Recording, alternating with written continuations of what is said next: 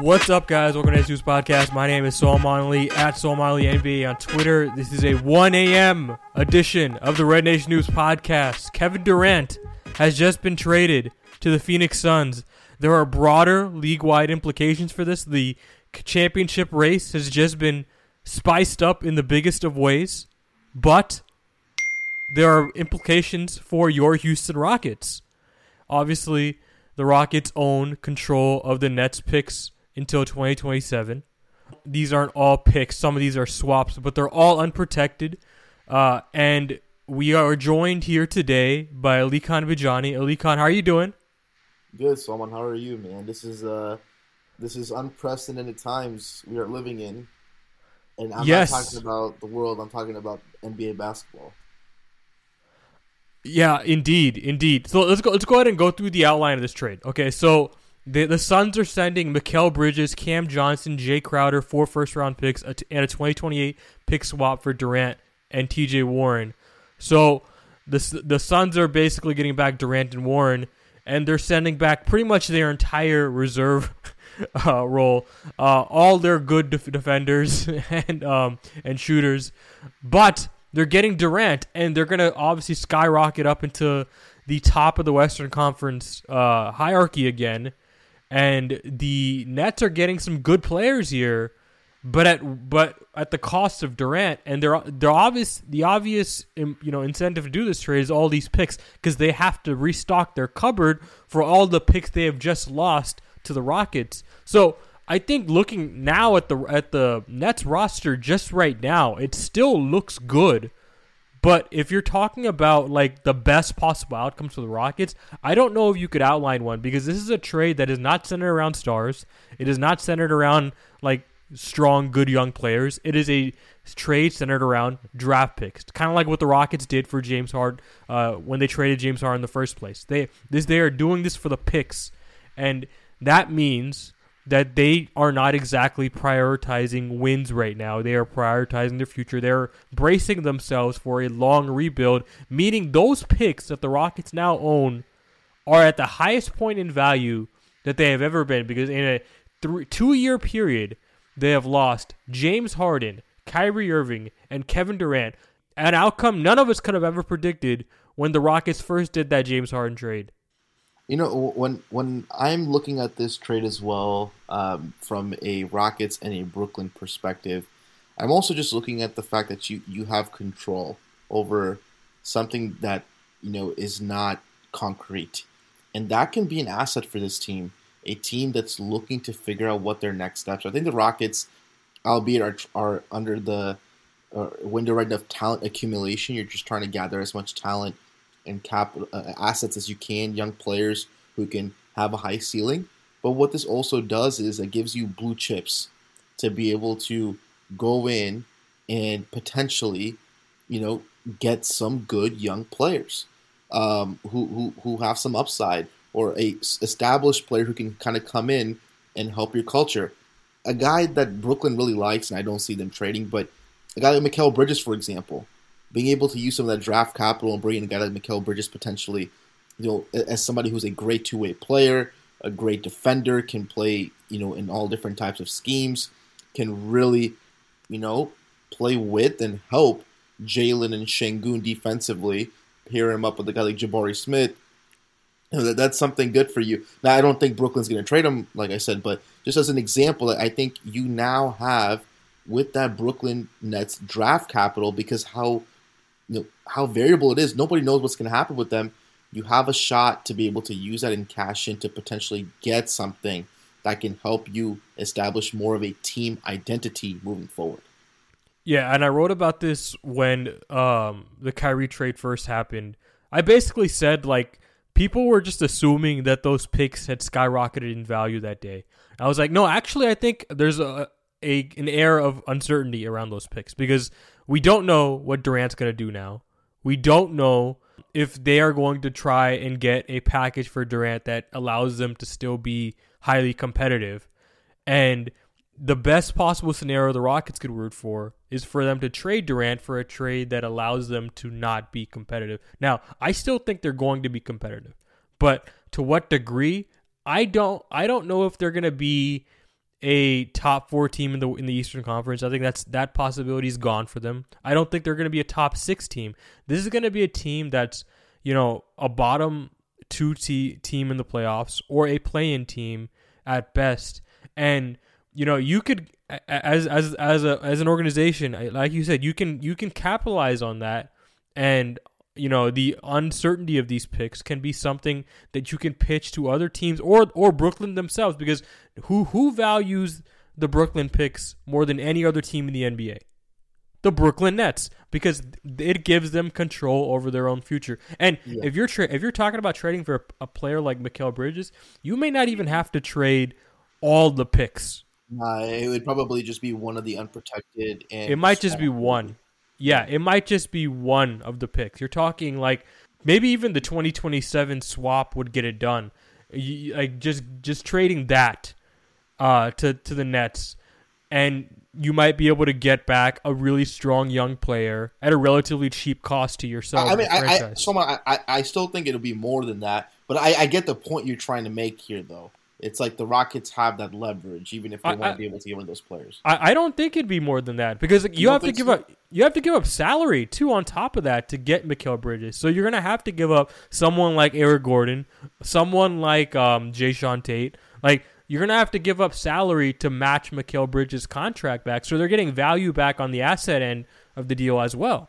So it's not like they're just getting the 2027 swap back, and that 2027 swap could potentially be the most valuable of all those picks that they've gotten back, because that's the farthest away. You know what I mean? Yeah, no, I understand. I do have a question for you, though, in terms of the Rockets' next steps here. You have Eric Gordon, who I just don't see him being traded, honestly, and I think he's probably going to be in a Rockets uniform past the trade deadline and beyond. But you're in a situation where the West is clearly full of teams trying to stack up because they see the West is wide open this year.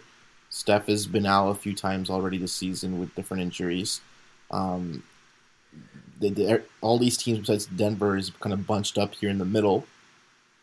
Could a team trade for Eric Gordon? And do you think a team, after especially this KD situation, would be willing to give up a young player that the Rockets may like, or a first-round pick, to take on Eric Gordon? And I'll give you an example here. Would Denver be willing to trade Bones Highland and whatever the salary cap match would be to get Eric Gordon, if Eric Gordon can help them, especially with perimeter defense and shooting? You're saying the demand for Gordon just went up because the arms race. Because Phoenix is so good, and it demands them to. Yeah, I mean, it's possible. I mean, hell, it's possible that like a team like the Clippers could also come in for Eric Gordon. They're trying to unload some of their salary too. Yeah, and they just missed out on KD, right? And Irving, right? If you're asking me, would you take a young player back in exchange for Eric Gordon? I think absolutely. I mean, because at this point, you're just trying to see whatever the hell you can get for Eric Gordon, because I don't understand the value in keeping him around. I still don't. I've never understood it. The Rockets can claim that he's a good vet to keep around all they want. I don't buy it. They're probably just trying to find the best trade for them, and I think the front office has missed that window. But to their point, and this is just an aside, if they bring Eric back next season and they guarantee that contract, that's a $20 million. That's money. Yes. That's the argument. That's the argument. And it's a really good argument, sir. I mean, I say that they missed their window, but if they guarantee that thing, the window will still be open, or they may open up again. So, well, the reason that guarantee is so significant is because if you're guaranteeing that last year of Eric Gordon's deal, I feel like that means you have a trade up your sleeve, and you're about to move Gordon. Right? Like, I feel like that signals that, okay, a team is willing to give you a significant piece, and to match the salary, you need to guarantee that last year of Eric Gordon's deal. Yeah, $20 million is a lot of money to be able to have some flexibility, especially now that you have those Brooklyn picks in your disposal to be able to use. And you can package him potentially with other guys on the roster, KJ Martin, Jae'Sean Tate, guys who are at nadirs in value, I would say. You could package those guys up to in a larger trade and potentially try and get a significant piece back. And that's the kind of trade that attracts me the most as a Rockets fan. Like, that to me is the kind of trade I would try to pursue. Now, whether or not that's going to be available to the Rockets is going to be interesting. I think league-wide, it's hard to doubt that those picks have gone up in value, at least in perceptive value, right? Like, I think those picks are more valuable. I'm sure there are other people looking at the Nets and being like, yeah, there's no star here that's going to anchor this team, right? And the East has gotten better. It's a lot harder to make the playoffs. So this is a potential that you're talking about. At least you're talking about multiple lottery picks coming in with all these picks that the Rockets own. So I would look at those picks that the Rockets own as like some of the most valuable assets on the trade market right now. By the way, the Jazz have like 15 first-round picks now. I'm just looking at it right now. Somebody's compiling how many first-round picks that the Jazz have. It's insane. Yeah. This is a massive trade. And it completely changes the way we look at the Rockets. It completely changes the way we look at the Nets. It changes the way we look at the Suns. It's the type of trade, someone that you don't forget where you were when you found out where the trade happened. I was sleeping. I was in it. I was deeply into sleep, and I was waking up to this trade, and I understand now why. I understand the urgency. It is a massive trade. It is a massive trade. I would venture to guess right now that the Nets could probably make the playoffs this year, and that 2023 swap is worthless, right? So really, you're talking 2024 to 2027 is the window of prime asset play for Houston, right? You got 2 first-round picks and 2 pick swaps basically left. Usually that first year after you trade all the stars is kind of a rally year for the team, right? Like usually that the team overexceeds expectations. So I actually think there's a real possibility the Nets overexceed expectations because, you know, they have all the no one believes in us kind of energy. But 2026, 2027, 2028, I mean, like all that energy just wears off after a little bit. And you're talking about some really, really valuable assets. And, you know, we're talking about all these picks for young players. The Rockets are in a position where they have to try and win next year because they also owe some picks of themselves out to Oklahoma City. And they have all this cap space coming in. And what better use of that space than trying to go real big fish hunting? So if you're Houston and you look at the free agent market and you miss on James Harden, you miss on Chris Middleton, you miss on all your free agent targets, right? What better use of that cap space than a real star via trade? We talked about a way they can get that done. Eric Gordon's an obvious candidate, right?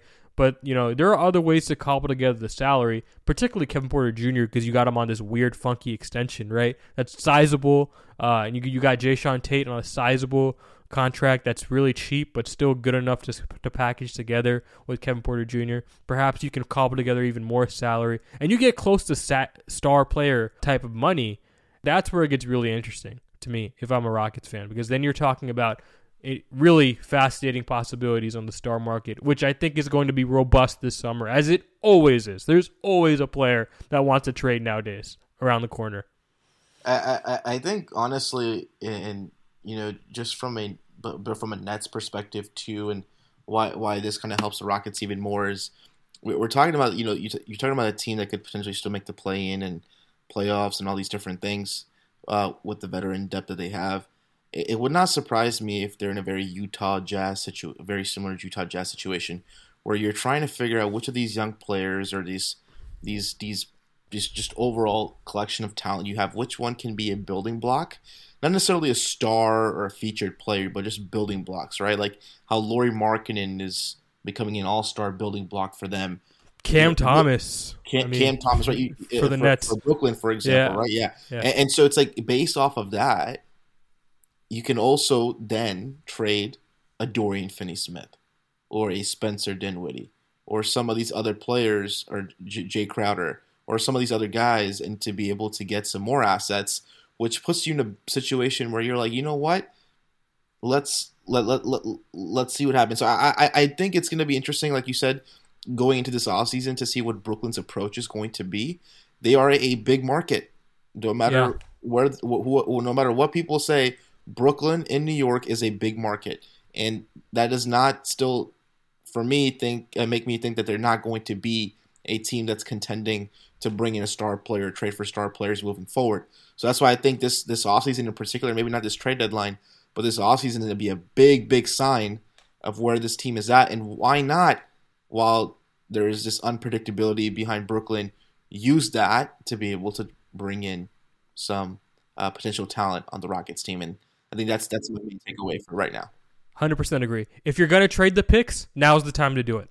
If you're gonna trade the picks, right? Yeah. Because there's so much uncertainty, because the Nets haven't used any of their capital yet. If the Nets turn around and decide, oh, there's another star duo we can go after, right? One via free agency, one via trade. We can package together Spencer Dinwiddie. We can package together Cam Thomas. All the salary that we just got, Mikal Bridges, and we can go get that star. And then we can go sign this star, right? Then you're talking about, okay, now the Rockets are back exactly where they were before, right? Where they're just kind of waiting for these back-end picks to be good. I actually think even next summer is going to be something to watch, because this might be a case where the Nets just want to see what they have, for the remainder of this season and the start next season. And, the year after that is really where they start looking at, okay, perhaps now it's time to really change the gears here. Yeah. Man, so what a whirlwind these last few hours. It is absolutely a whirlwind. I mean, this is what it's all about. This is what rebuilding's all about. I mean, this is where it's actually fun. This is what right? Ja Morant gets for saying he's fine in the West, man. What if I told you a comment by Ja Morant could change the complexion of the Western Conference? ESPN 30 for 30. Are they your favorites now?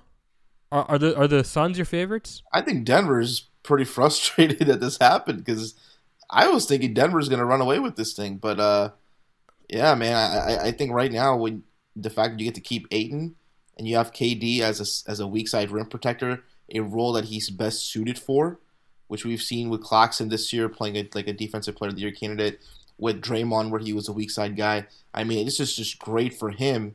Then you have Booker, you have Paul, who doesn't have to carry the load so much offensively, can kind of just set the table and facilitate. I mean, this is a pretty good situation for KD to be able to come right in and just kind of play off of everybody. They play a stack pick and roll system.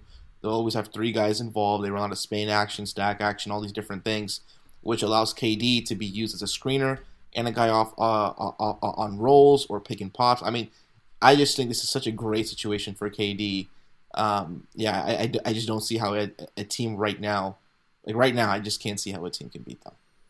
I still really like Philly, and I still really like the Celtics, right? Like those. Well, I'm talking about the West. If we're talking about the East, you're talking about your favorites in the West. Yeah. Okay. Yeah. I mean, I think they're probably my favorite in the Western Conference. I'm looking at it right now. I don't see a team that can really stack up to that trio.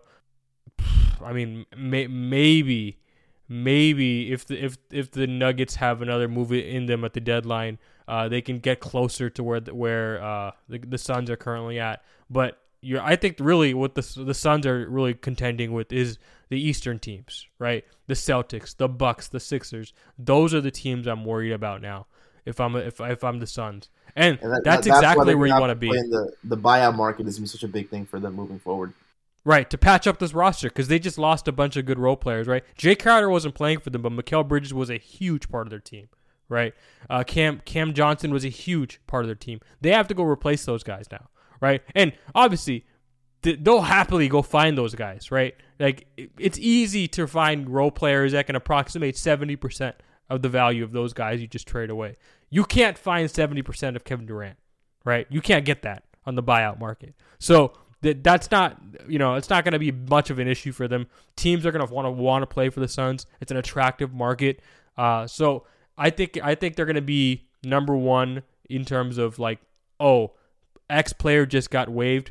They're definitely going to the Suns now, right? Because there's playing time for them. There's opportunity for them, and that's a really, really attractive destination. Yeah, I mean, this is crazy. This trade's absolutely bananas. I'm not sure if I'm going to record much more beyond this because honestly, there's still so much unknown right now. My brain is still rattling around in terms of the implications for this. But if you're a Rockets fan, you can't be more pleased with how this went down with the Brooklyn Nets. I mean, the Kyrie trade was one where it was like, okay, there's so much uncertainty, but now there's no uncertainty. Now we know that trio is no longer going to be together. Now we know that the Nets are going to go in for a long haul rebuild. So it's gonna be very interesting to see how they manage this, how the Suns look together as a unit, how these other teams contend with them. Very fascinating. Going to be really fun watching basketball over the next couple of months now.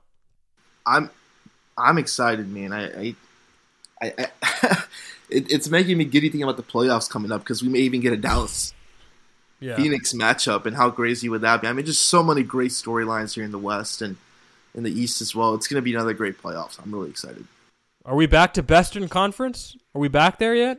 I think right now the Western Conference could be the best conference. How stacked it is and how they've evened the playing field for sure. Which is with talent right now. Just with talent right now, I think they could be. Yes. I mean, they just acquired a major piece of talent, right? Yeah. Kevin Durant might be the best player in the NBA, and it's felt like all the contenders for the best player in the NBA were in the Eastern Conference for the longest time, other than Jokic.